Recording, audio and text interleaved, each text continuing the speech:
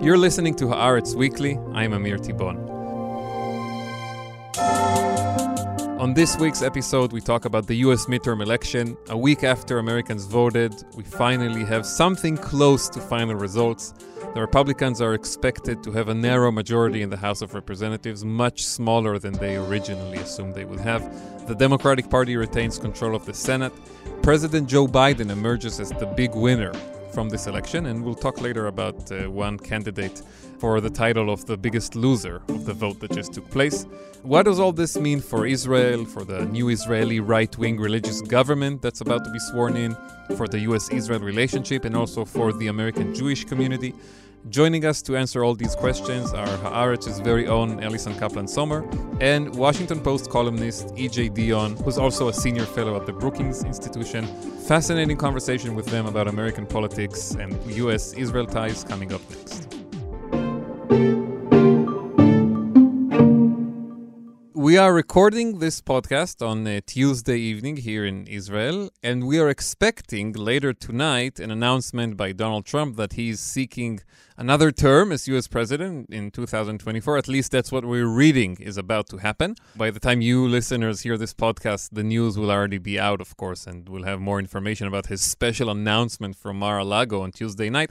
But Elison, you saw Trump earlier this week at his first public appearance after the disappointing midterm elections for the Republican Party and especially for the MAGA wing of the party at a Zionist Organization of America event in New York. What was that all about? Hi, Amir. First of all, it's great to be here. So he went to his biggest fan base, Donald Trump did here in New York. The Zionist Organization of America presented him with the Theodore Herzl Medallion.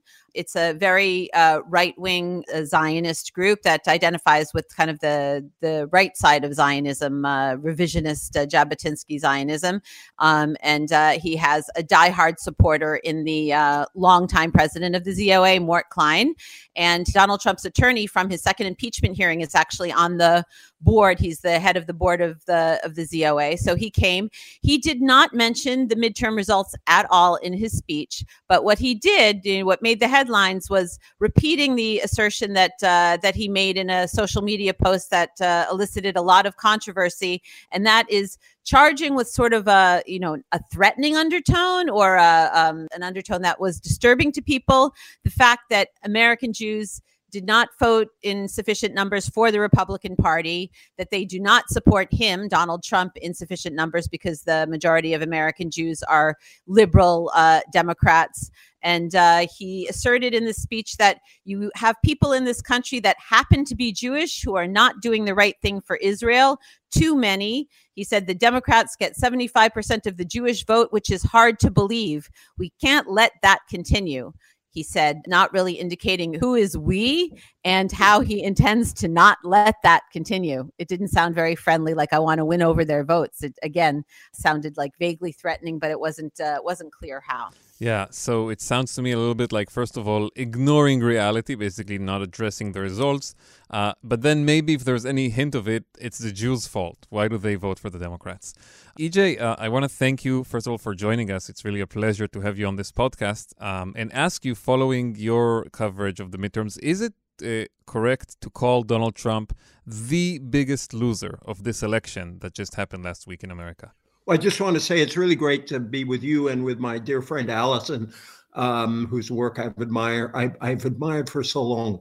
Yes, I think that's the answer. I took a lot of pleasure, I confess, in writing this sentence in a column the day after the election. I listed all the things that happened in the election and then said, and Donald Trump is a stone cold loser. But he has a lot of company. Let's just start with Trump. I think one of the primary things that happened in our election was a massive rejection of right-wing extremism and particularly Donald Trump's handpicked candidates. Just last night, our time here, when Arizona was called against Kari Lake, a real hardline Trumpist who lied about election results and about a whole lot of other things. Going into the election, so many people were predicting that because she was charismatic and a former television personality, she would win that governorship over Katie Hobbs.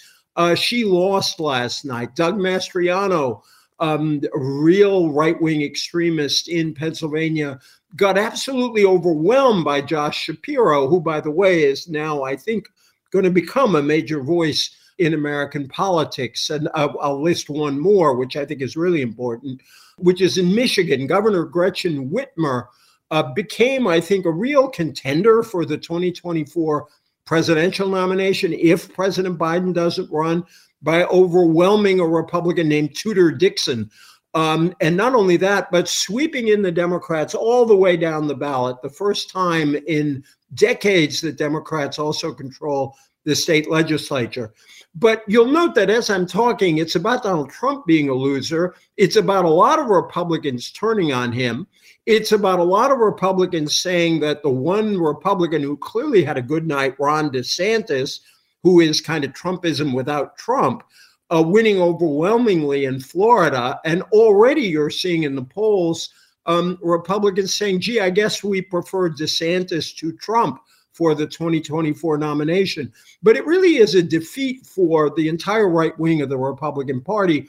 And one other point I'd make, which is that the Republicans really miscalculated, believing that they could run without putting forward any program at all. And that's because I think a lot of their underlying ideas are unpopular. So they ran against inflation, they ran against crime. They thought that would be good enough, and it wasn't.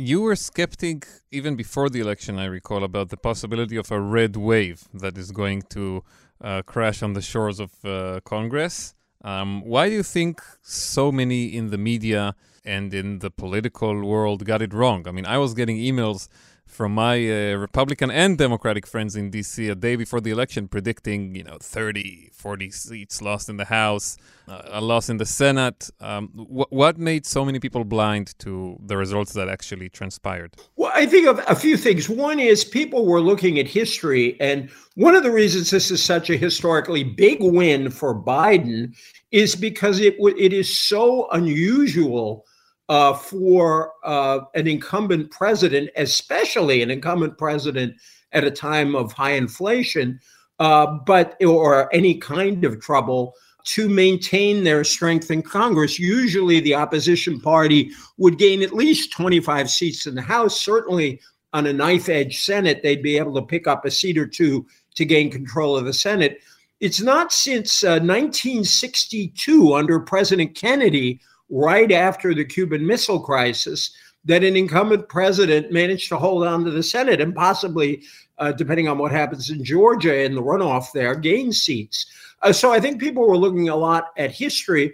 I think there were a lot of bad polls. I wrote a little piece in our newsletter that the Post sends out, noting that pollsters are having a hard time figuring out who the electorate is going to be, because we've had three big turnout surges in the United States, a modest one in 2016 that helped Trump win the Electoral College, a big one for the Democrats in 2018, and then a big one in both parties in 2020. But there were also a lot of partisan polls out there that were really misrepresenting what's going on. If you looked at the deservedly respected polls on the eve of the election, NBC News, the Washington Post, ABC, they showed a very, very close election, an election within a point, one way or the other. And I looked at those polls and I said, I just don't see a wave when I look at that polling. And I traveled around the country during the election, and I've been around during blowouts in 2010 or 2014, when in the Obama years, when the Democrats got clobbered. It just didn't feel like that out there. Is there one anecdote you can share with us from traveling to the swing states, to the interesting districts, that was like a hint of what's about to come? Well, I did. This was actually not on a trip, but I interviewed two of the most threatened Democrats in Pennsylvania, Matt Cartwright and Susan Wild. They are both... Who both survived one re-election. Who both survived. And one of the things that was said over and over again is Democrats aren't running on the economy. They have no answer to the Republicans on inflation. And all Matt Cartwright and Susan Wild wanted to talk about was the economy. They campaigned on the economy, on what the Democrats had done with the infrastructure bill, with the science and technology investments that were passed, and various other things. And when you went out there, he lost, but I covered Tim Ryan out in Ohio.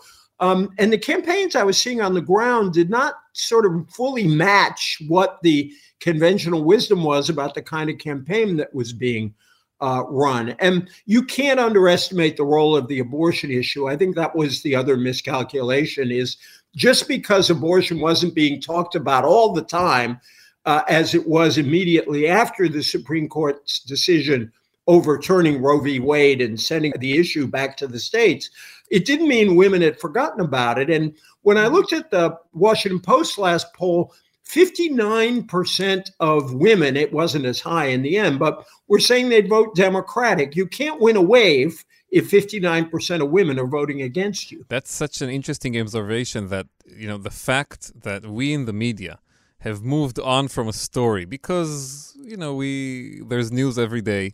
That's true in America. It's, I think, even more true here in Israel.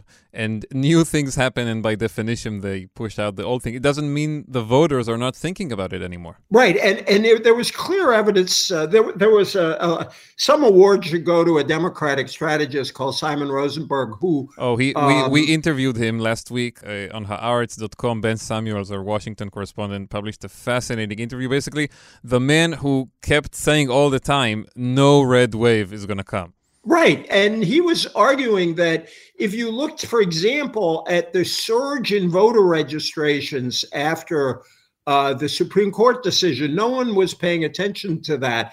If you looked at the Democratic advantage in early voting, no one was paying attention to that. Indeed, people poo-pooed it, saying, the early vote doesn't really matter. Well, something mattered. And he really, I called him on the day of the election, actually, and said, all right, talk to me. Tell me about this red wave talk. And he went through his analysis and he got it right. Yes, and I really recommend our listeners to look for that interview that Ben published with him. Ellison, I want to talk a little bit about the view of all of this from Israel, because we just had our election a week before, and it was the exact opposite, I think, of what EJ just described.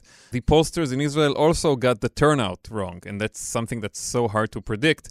But here there was a rise in turnout, a surge for the religious right, basically. I think what's interesting is maybe a parallel between the unexpected turnout in both countries, and that is a youth turnout that's very hard to predict. It's hard to know how many young people are actually going to go. And I think in both cases, more young people voted than was expected, except in the US, it tilted the balance much more for the Democrats, for the left. And in the case of Israel, it tilted it to the religious right, because that's the way the political leanings of the younger generation are trending. Although, we had a very good analysis in Haaretz by Alon Pincus that showed that voting-wise, the Israeli people did not vote in much greater numbers for the religious and for the right wing than they did in previous elections. Most of the difference between left and right and the clear right-wing victory by Netanyahu was due to the fact that we had these two small parties, Meretz and Balad, fall below the electoral threshold. So quantitatively, there wasn't a gigantic shift in turnout and in the voting tendencies. But I think if you can point to one thing, it was definitely younger voters who in America made a difference for the Democrats, and in Israel made a difference for the religious right. Could I underscore what Allison said? That is such an important factor in this election. All the way through, you could see that if young people under 30, under 35, turned out in anything like significant numbers, and they didn't even have to match the turnout of older people who vote in larger numbers. If they turned out, Democrats are going to be in much better shape. And there was youth turnout, and the younger voters were voting close to 2-1. In the polls, they were about 2-1 Democratic, and the actual vote a little less so, but overwhelmingly Democratic. And I think that presents Republicans here with a long-term problem that they have to think about. And there were jokes that soon the Republicans will be calling to raise the voting age back to 21, but this is a problem for them. So I think Allison's point is very important about this outcome here. And you've got the mirror image problem for the Israeli left in that the younger voters tend to be going more and more towards the right. But, that really creates a really difficult situation for Israel as a country also, because if the trend in Israel is that the younger population is taking the country further to the right, and the trend in the US is the opposite, at some point you're going to have a clash between these two growing future demographics of the two close allies. Yes, I think this is a real challenge to Israel in the long run. If I can quote a very good Haaretz piece, I think that a piece by Ben Samuels, Democratic Senate Majority, to help Biden set moderate agenda on Israel. I think in the short run,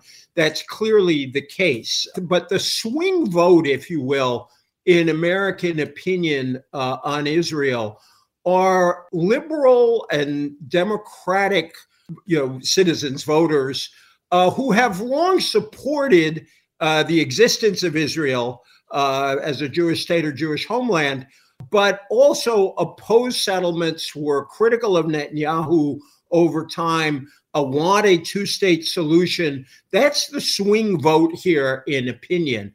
And I think that's going to be a real challenge for a right-wing government in Israel and a right wing going forward. And I also think, as you underscored, there is a difference between opinion among older liberals who still have a real sense of attachment to Israel and younger liberals who are more shaped by the struggles of the last 20 years. And I think that, when Mr. Netanyahu agreed to a Republican invitation to speak before Congress against President Obama's... Agreed is a bit, I think, of a nice way to describe his involvement in the incident. Yes, I fair enough. Maybe prompted, if you prefer. Yeah, engineered and then agreed. But yeah, that was a big moment for the relationship. Yeah, I mean, that appearance really shook up Democratic opinion, really angered Democrats, because there had been a lot of bipartisan support for Israel, even among critics of particular Israeli governments. And that shook things up in a big way, particularly for younger voters who were strong supporters of Barack Obama at the time. So I think it's going to be very complicated going forward. Biden is, as you always report, and is true, a very long-standing supporter of Israel. But I think that how this government behaves and how the government in Israel chooses to act is going to matter, I think, in how American opinion develops. Yes, and I think, Ellison, here in Israel, there is an understanding that Biden is emerging stronger from this election. And the Israeli media, I have to say also, just quoting the American media, spoke about him about to lose control and become a lame duck and all that sort of stuff. Where does that put Netanyahu with his coalition partners? Because now they're facing an emboldened American president and a stronger Democratic Party. Right, and we've seen them already flex their muscles in the administration, making pretty public and clear-cut statements about how they feel about the potential of some of the extreme right-wing partners in the government, Bezalel Smotrich and Itamar Ben-Gvir, getting senior ministries in which they would have to interface with the U.S. government. I mean, most prominently Smotrich getting the defense portfolio, which is... It's an unbelievable thing we're even talking about him becoming defense minister. I have to say, it's a bit, Donald Trump did become president of the United States at one point, so who knows? Absolutely. But I think, yes. People are wondering, first of all, the Iranians would have to play their part, but are we going to have a repeat performance of a showdown between Biden and Netanyahu over a resumption of the Iran deal? It could be, basically a replay of what we saw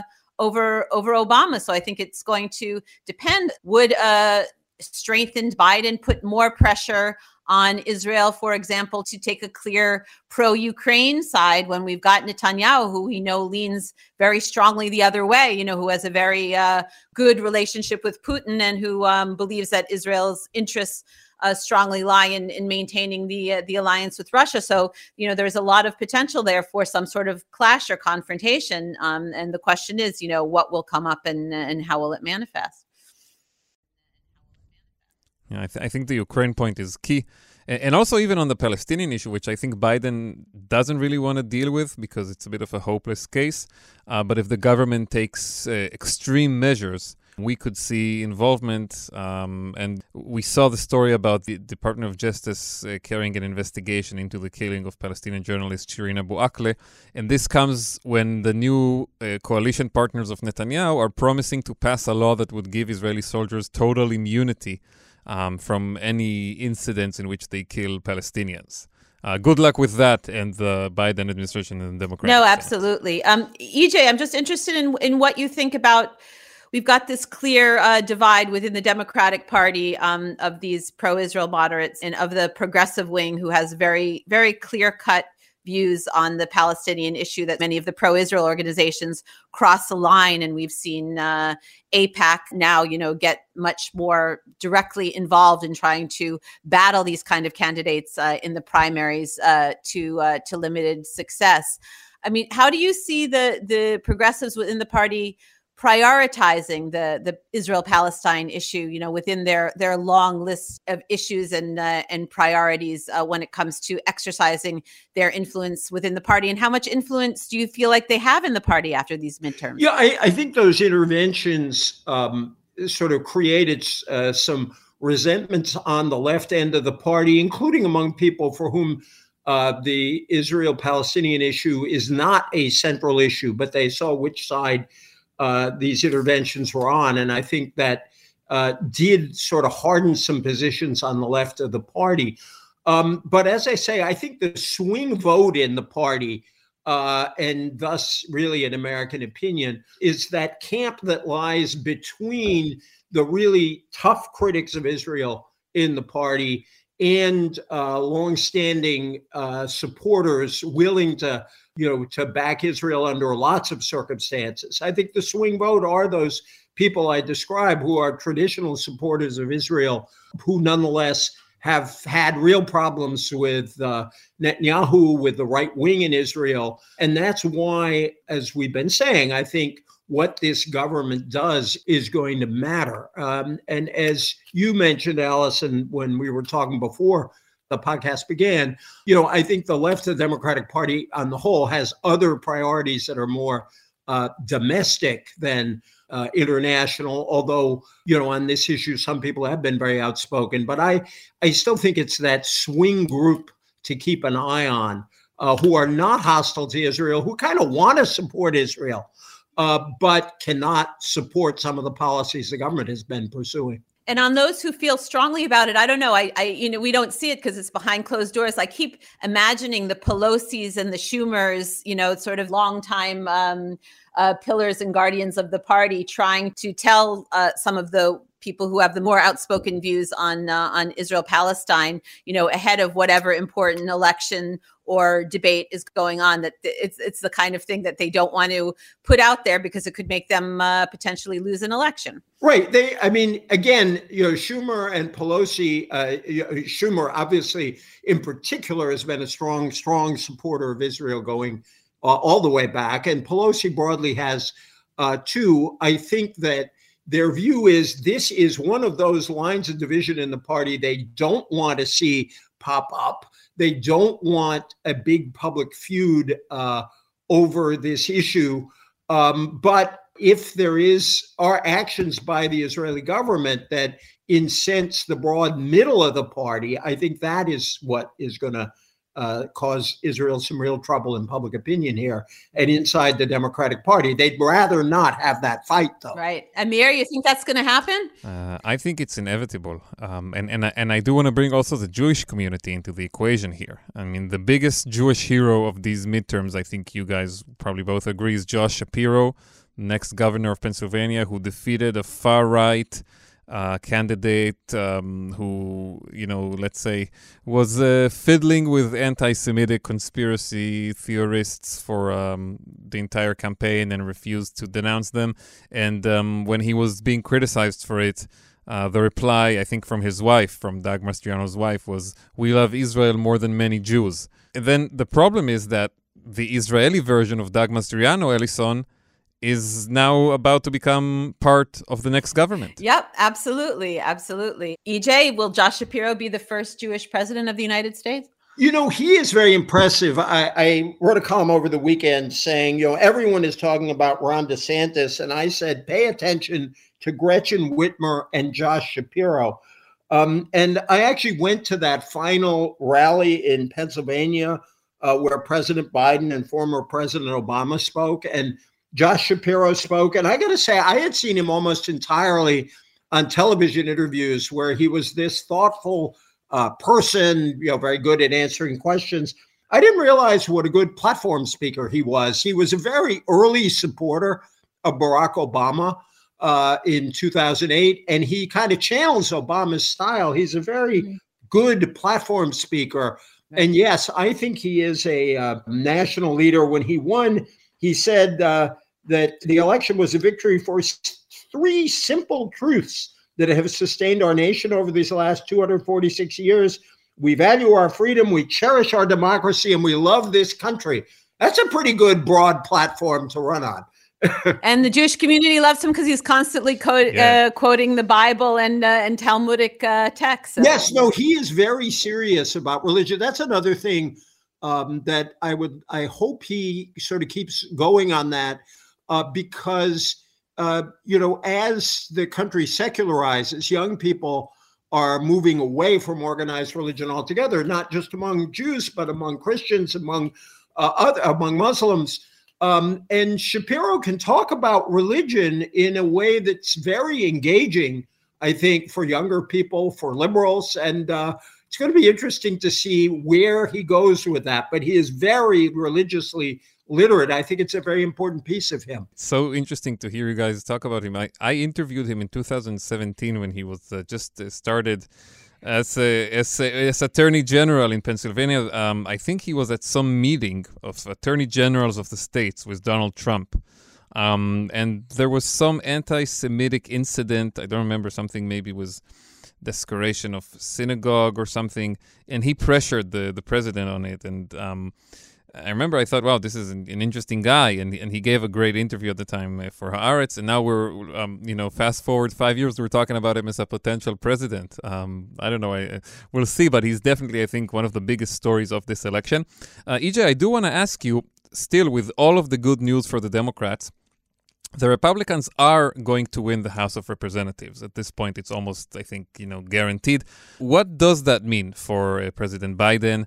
They're going to have a very narrow majority, so I assume that's much better than what previous presidents faced after the midterms. But where is it still going to cause him trouble? By the way, your being at the National Association of Attorneys General meeting reminded me of an old American joke that it's the same acronym as National Association of Aspiring Governors. And there you have Josh Shapiro now as a governor. True. It's going to be very difficult to govern the country assuming the projections hold up as they look like they will. Democrats were actually making some real progress in the House in the counts until a couple days ago, and they lost a few seats yesterday as the counts finished. So it's highly likely, but it will be the narrowest of majorities. There is talk of Democrats trying to reach out to the remaining rump of Republican moderates to see if there's any deal that could be made. I guess it was 6 Republicans voted for Biden's infrastructure bill. 11 House Republicans who survived voted for his technology investments. I don't think much will come of that, but what it does do is it speaks to how difficult it's going to be for Kevin McCarthy to run this conference. He's already got publicly announced opposition from his right wing, but it's not clear that the moderate conservatives or the middle of the road Republicans have a lot in him either. So I think that may put some restraints on them in terms of, say, impeaching Joe Biden. There was a lot of talk of that during the election, that a Republican House will impeach him over whatever.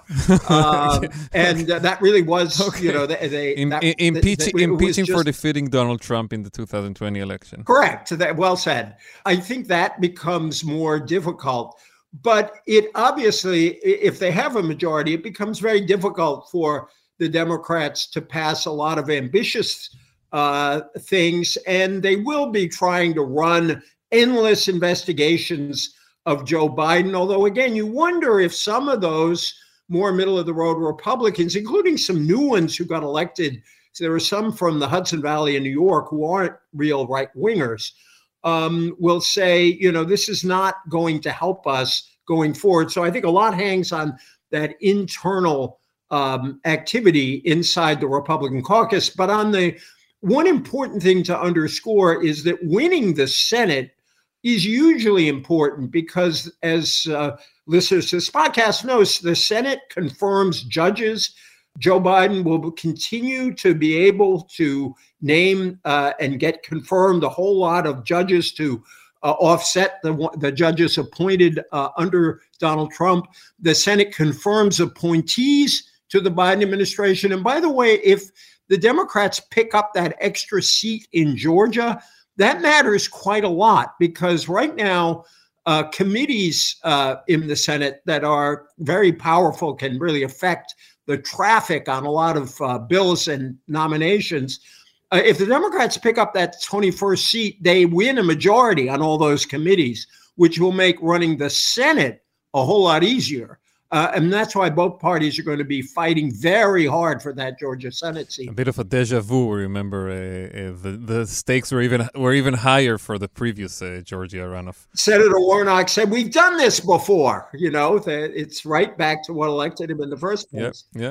It sounds so familiar, guys. I want to ask both of you one final question before we end this fascinating conversation. Do you think Joe Biden should be and will be the Democratic nominee for president in 2024 following these midterm results? EJ, you go first. It's your turf. So I have written a while back that I think in the end, Biden may decide that it's better for him and better for the country that he not run. And that if he didn't run, I think he could make this extraordinary kind of Cincinnatus case that I ran because I wanted to save American democracy. I wanted to fight for the soul of America. I've left the country way better off than I found it. We have really set back Donald Trump now twice. I passed some very good bills to set the American economy on a better course. And everything I do from now on is not about politics. It's about putting the country in good shape for my successor. I think the one thing that flies in the face of that happening is Donald Trump, where I think Joe Biden devoutly believes that looking at the rest of the Democratic Party, he may be the one guy who can beat Trump because he has a proven record of doing that. So I think the more likely it is for Trump to win the Republican nomination, the more likely it is that Joe Biden will run again. Oh, I absolutely agree. I think that if either of them on either side, Trump or Biden, goes up against, a younger, more vigorous, ambitious candidate, it's going to be age is going to be an issue. But if it's one against the other, you can't really bring age into it, right? Because they're both the same age. I agree that, the best move, especially if he wants to go down in the history books legacy wise, would be for Biden to sort of dub somebody his successor and, give him his full support. But EJ, correct me if I'm wrong, but isn't the problem with that if he chooses anybody but his vice president, it's going to be viewed as a huge snub to Kamala Harris and cause, great divisions in the party over that. And if it is Kamala Harris, there's going to be a lot of problematic aspects of that candidacy. So the scenario of him stepping aside for another candidate, doesn't it have a lot of landmines? No, I was talking to somebody close to Biden a couple of months ago who made the point that one of the arguments for Biden is to avoid a bloodbath in the party, and that if you look at the possible people coming up can someone say with certainty that they will be stronger than Joe Biden? And this person's answer was no. My own view is that he can allow a normal fight for the nomination to go forward. It won't be easy. I think that he would be able to stay out of it while saying some nice things about Kamala Harris.